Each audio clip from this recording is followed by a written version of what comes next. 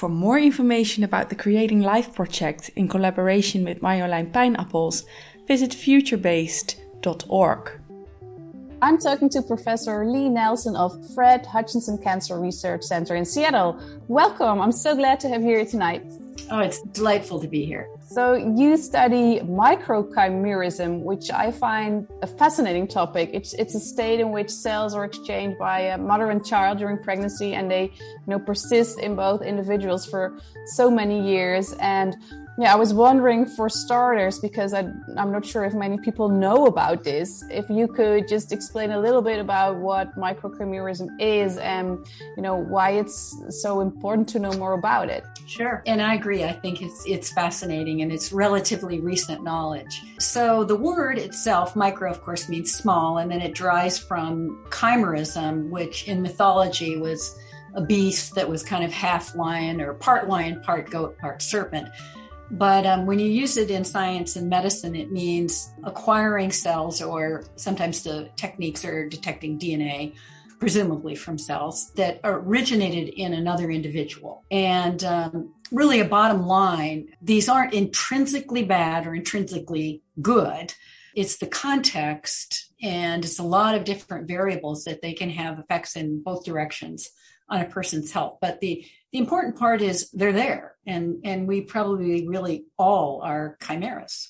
Yeah, because that's when I read more about it. I had 2 pregnancies, 2 children, and I read that these cells persist in my body, but also that I probably have cells of my mother that I acquired during my own, when she was pregnant with me. It's like everyone has these cells of another being inside of them. Isn't that beautiful? We're so connected on a biological level. I think we tend to, particularly maybe more so in Western cultures, just think of ourselves almost like a cardboard cutout and more monolithically, but I think we now believe, and there's good science showing, that most people have a small number of cells that originated in someone else. And more popular currently is the microbiome, but one of my colleagues has termed this the microchiome. And that may be even more important because these cells, as you said, persist over decades, probably through a lifetime. Yeah, because you mentioned the microbiome, which is, where microorganisms reside at different parts of our body, most notably, in our guts, but also in our skin and our eyes. But the microchiome and microchimerism is actually about human cells of people that we are related to or that birthed us, that are inside of our bodies. But what do they do there, and where are they? Are they found anywhere in the body or in particular places? And do we know anything about what they're doing when they're there? Wonderful question. So I think as a scientist, I try to stick with where we actually studied it and know it. And there's still places and things we don't know, particularly with humans. And although animal models and particularly studies in mice are very illuminating, clearly we are very different from mice.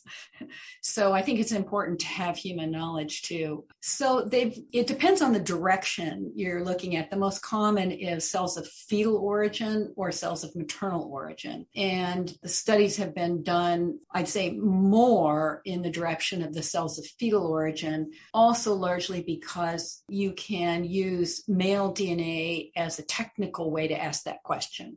So it's not that having a daughter or a son is different. But you can detect it, because if a mother who had been pregnant has Y chromosome cells or inside her, it's probably not from her own body, but it has to be from the baby she once carried inside of her. Yes. And I think in the beginning, we thought more, again, a little more monolithically. We thought, okay, this is from a prior pregnancy with a male child. But I think as that aspect of the work evolved, it was pretty clear that even female fetuses or young girls can have male cells. So it's not 100% equatable. There are these other sources like having a twin. You have a male twin brother. And well, this is kind of a fun story. I had a fun dynamic friend who was from Venezuela. And in the original studies that we did when the techniques weren't yet developed and all we had was that Y chromosome stuff, we had sent a sample of hers to a collaborator and got this result that, she was positive for male DNA. And I knew she had only had daughters. And so I kind of bugged my colleague and said, there's something wrong with your assay. And she said, well, did she have a twin? And I went, oh, she's got a twin brother. Yeah. And so in talking to her about that, she said, this is so funny because my mother always told me that I got, kind of this rough and tough part, and that he was the sweet one. They exchanged parts of themselves in the womb. Right.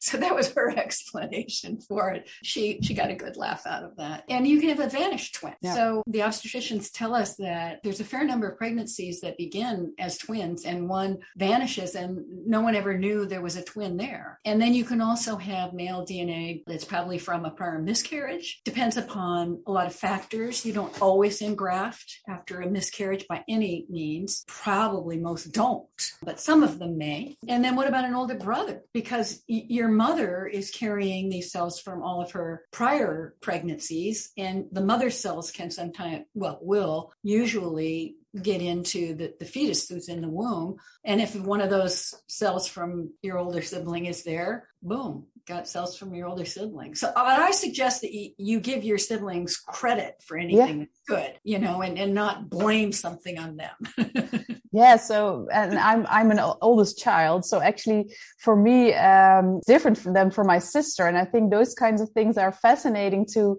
think about, that you leave something of yourself in your mother's body, and in the next pregnancy that is taken and exchanged with a new baby. And what I love about this, and you mentioned this before, is that we tend to think of ourselves in the Western hemisphere that we are individuals and we are separate, and this is me and that is you.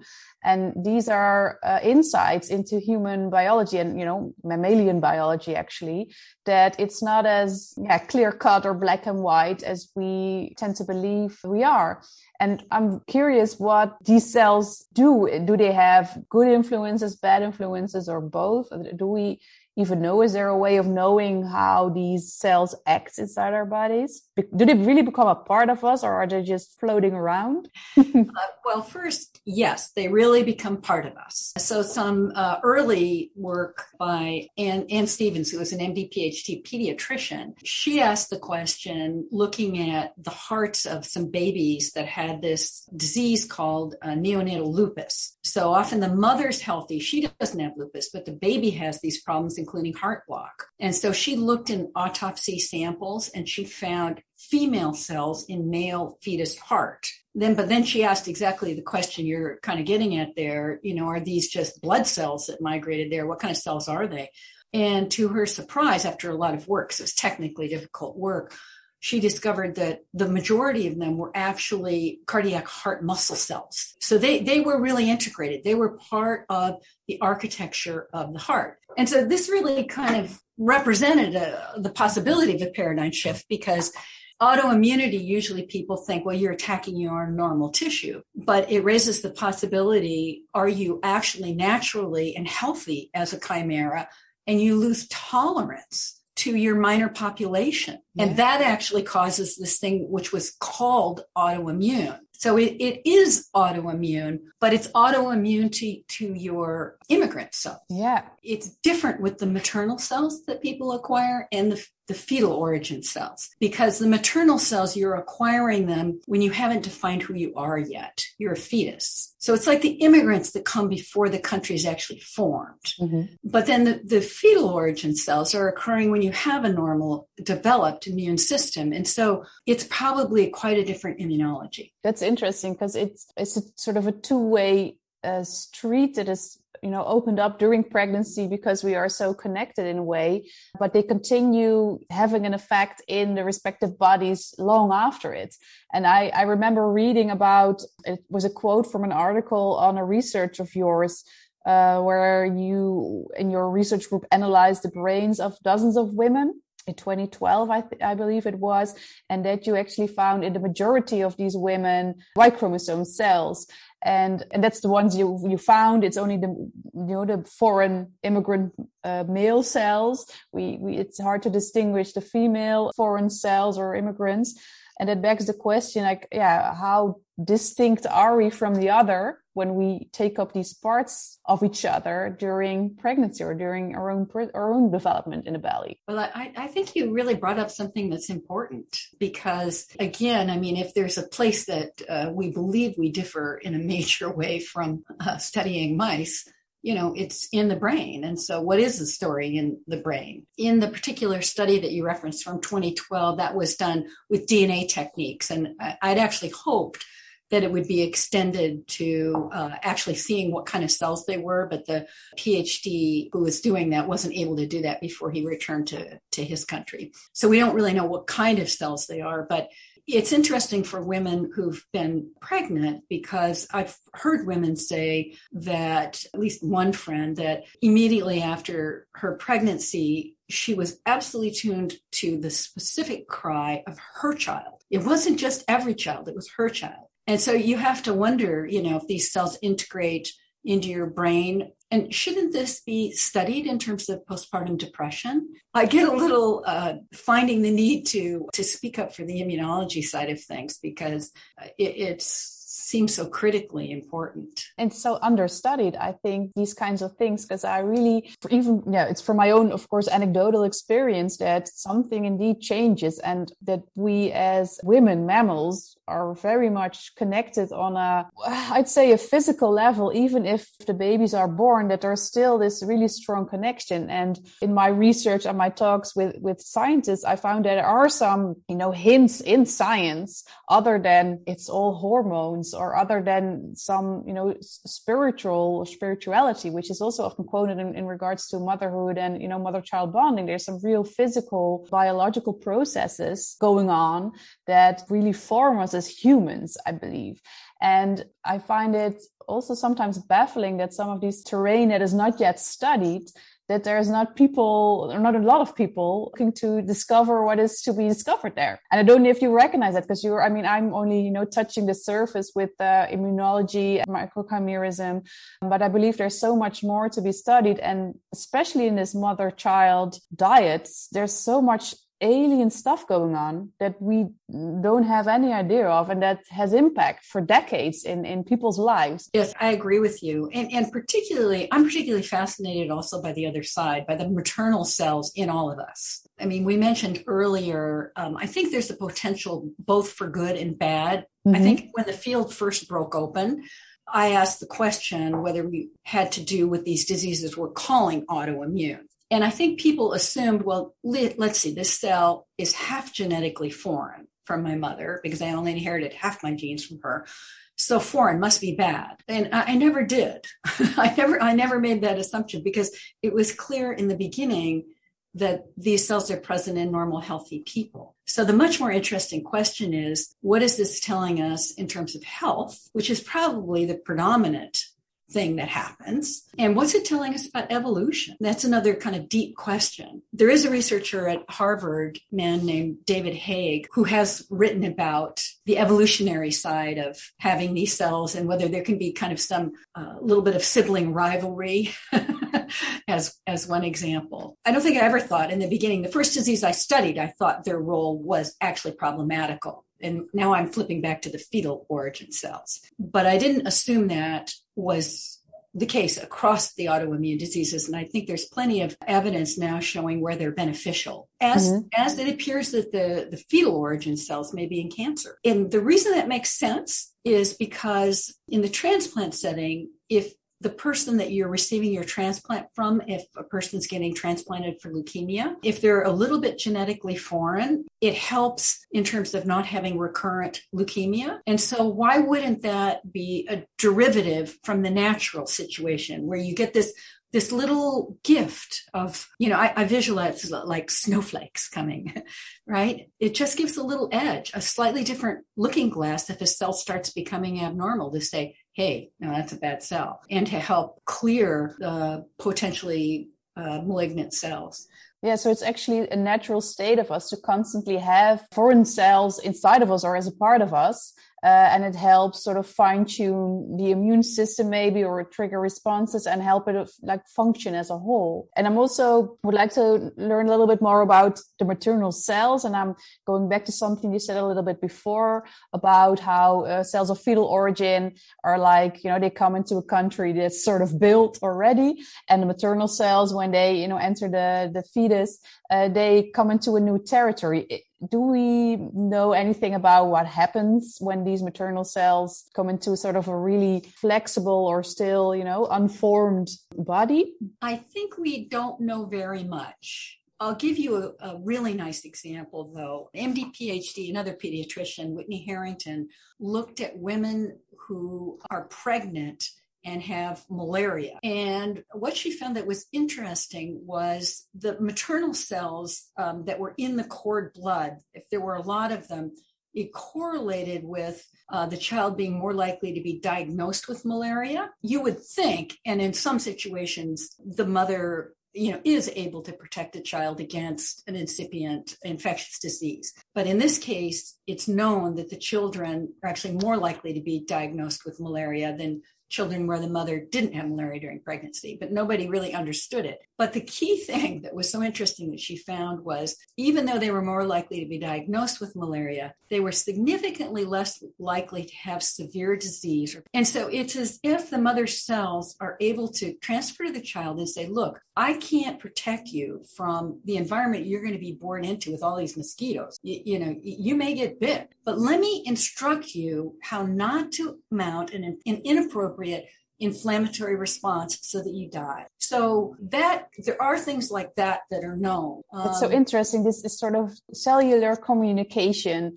and caring for the baby on a sort of like a guidebook written in these cell-like languages. And I think that's, if this is how it works, this is very beautiful and sort of sophisticated and sort of evolutionary smart mechanism, I can imagine. I really agree with that. You shining the light on the evolutionary part too. I find that really fascinating when you think about transgenerational effects. And I mean, why wouldn't you want to get as much information over a longer period of time that you could? And so here's the way in which the maternal grandmother may even be transmitting information. And I hear from Natalie Lambert, who worked with me and has her own lab now in Marseille, that she's actually sometimes even been able to detect grandmaternal cells. Really?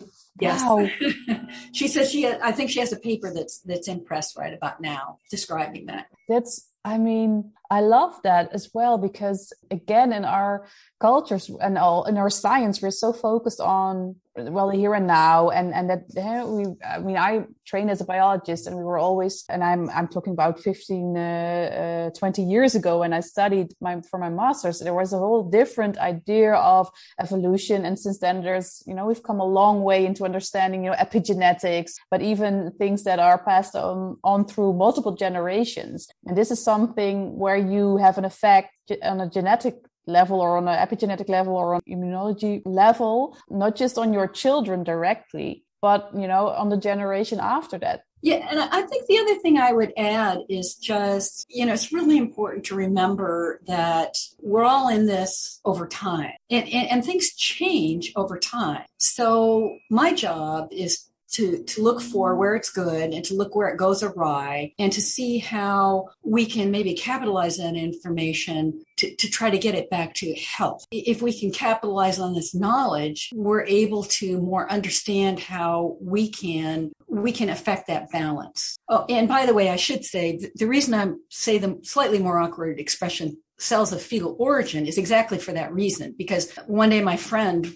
was in talking to me and her son was off at college. And I thought, she was one of my normal controls. And I thought, these aren't fetal cells. They didn't stop aging because they're in her. They're fetal origin. And I think it's important not to be bewitched by the language that you choose. I think that's also changes a bit the perspective on these cells are, these cells are of fetal origin, but they reproduce. They get, they get descendants, and the cells, over decades are the descendants of, those fetal cells. But I think that only stresses that they become a part of me. instead of that, I think of those cells, inside of me as my children's cells. No, they are, they came to me when I was pregnant with them, but now they are a part of me, and they, they duplicate and replicate as my cells, as my other cells. I mean, like you said, we see these cells form heart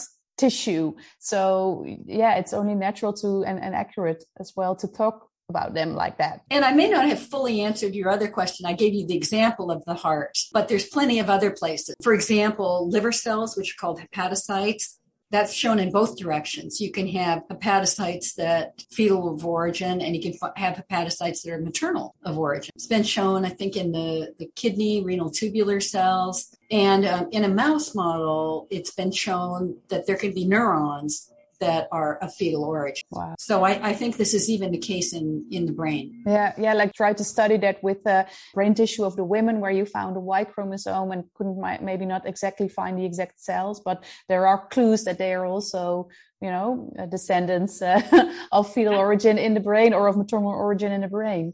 And because this is quite a recent research topic, and I was wondering, for you who studied this for a long time and studied, immunological diseases before that for a long time, does this knowledge and the more you know about it and how it works change the way you think of what we are as humans? Does it change anything about how you see yourself or how you see humans? I mean, really, if you think about it, I mean, we never were separate. When we began, we were already at least two. I think where it's come to is the example you just brought up of the cells that really are part of you from your child. They're no longer the same cells that were that child because they've been in this different environment. And just like once you've immigrated to a country and lived there for 15, 20 years, you aren't the same person either. So they're a part of you, and they're also different from their origin. Yeah. It's kind of beautiful. It's really beautiful. It's poetic even. I think that, I know you have a list of all these sort of pop culture references that you mentioned to me when we talked earlier, and that you said it is not something maybe new that we discovered. It's something that we probably on some level already know, or is already something that we understand. What I would like to do, I really hope I get a chance to do this. I've said that I want to give my talk about microchimerism, my scientific talk one day, completely in popular music. I'm going to need some help from somebody to do that. But it starts with a song such as I'm in You, You're in Me, Peter Frampton. But then we know that these cells, if they're going to persist over decades, they must be stem cells. And so they can actually become not just blood cells floating around, but part of your architecture. So then it's the Beatles. I am you and you are me. Right? Yes. And then I knew when I started working in the brain, I thought, okay, this has got to be the case. We have to look, even though they tell me it's a barrier, I bet it's not a barrier because there's so many, can't get you out of my head, right? Yeah. But I have a list of them. I have over 30 at this point. And then one of the ones that's a little more, not really obscure, but I managed to get a little clip from it when I was giving a recent talk, which is the refrain from the Rolling Stones song, Baby, Baby, Baby, You're Out of Time. And so I used that at the very end of my talk because I was out of time, right? Mm-hmm. But I meant it also to reference the fact that we need to remember this existence is in both space and time, and it changes. And again, another window into health versus disease with these cells is, could you have something that's shifted out of time? Like you acquire the fetal origin cells or you acquire the maternal cells at the wrong time. And so therefore this sets up an immune situation that's out of balance. Yeah. And the other thing I just kind of want to add, it's also important to remember to look for what isn't there. I mean, we tend to focus on, it must be something out there, big and bad, that came in and messed me up, right? But it can equally be something that's not there, that needs to be there, something that really affects the immune balance. So I also hope one day to give a talk, the title of which is Autoimmunity, Searching for What Isn't There. Yeah, that's beautiful too. I can really hear in the way you talk about the subject, maybe also your philosophy background and also the way to sort of frame these things. It's almost poetic. And I think and I'm not a professional researcher, so I don't know a lot about these topics like you do, but I do. What I've read about our healthcare and the knowledge that we have about our bodies is often that it's not, even with the microbiome, it's not pathogens or bad microbes per se that cause the disease, because these microbes do good in one part of the body and bad in another part, or they do good when they find a population that's what we would call healthy or in balance, and they do bad things when the balance is off or when there's a different population. And I think this is exactly what, makes it so complex that, sometimes the more we know about how our bodies work, the more difficult it is to sort of have a solution. And even with antibiotics, which, are wonderful and have saved many lives, we also realize that they sort of flush out your whole healthy microbiome together with the pathogens. And I'm really interested to see what, more knowledge of microchimerism and the microbiome brings us, and not just in our understanding and also in our how we view healthy bodies and how to get there or how to stimulate that, but also the more maybe philosophical big questions of life, what it means that you can have a lasting influence on generations to come. And you experience the influence of the generations before you, not just your parents or, the people you met in your lifetime, but people that may not even have lived when you were born. The intergenerational effect of the grandmother on her grandchild. Yes. Another aspect that's kind of fun is there are studies in mice, and then woman scientist Carol Ober, is a PhD, University of Chicago, studied this in humans as well, that there's evidence that there's mate choice related to what you don't inherit from your mother. Now, in some sense, it's a sense of maximizing genetic diversity across generations. And they show that this actually occurred in the mice through a sense of smell. What Carol Ober was able to show is that women could actually sniff by the odor of these t-shirts. They would relate to the different odors, not wanting the one that's what they didn't inherit from their mother, which would make them more, make the whole situation more genetically similar. And the reason that genetic diversity, of course, is actually important, that's actually the norm, is you have more ways in which you encounter something that's actually a pathogenic infection of dealing with it, et cetera. So in general, the principle is genetic diversity is good, not bad. Yeah. Then we'll have to do a whole other podcast because probably that's a whole new topic. The liver uniquely ignores genetic matching in transplantation. And we're now testing out a theory for why we think that is. It's actually better to have a liver that is completely different from your own, genetic makeup, that has a bigger chance of being accepted than one that's like your own liver. Or at least it ignores it. Whereas every other form of transplantation, they try to do as much matching as they can. Well, I think we've touched on so many interesting things, from the intergenerational sort of communication, from the communication between the cells of fetal origin and the cells of maternal origin, lodging in our brains and our, in our blood stems and our hearts and everywhere. And I really want to thank you for sharing your insights, helping us understand a little bit more about this fascinating subject that I'm sure will, will grow in the coming years, and we'll learn much more interesting things from that. But I think our time is up for today. So I would really like to thank you very much. Yes, and I think the popular music song I'd like to leave us with is I Get By With a Little Help From My Friends. Lovely. Yeah, I love that. That's so true. That is so true. Thank you very much. Okay, bye-bye. For more information, links and show notes, visit futurebased.org.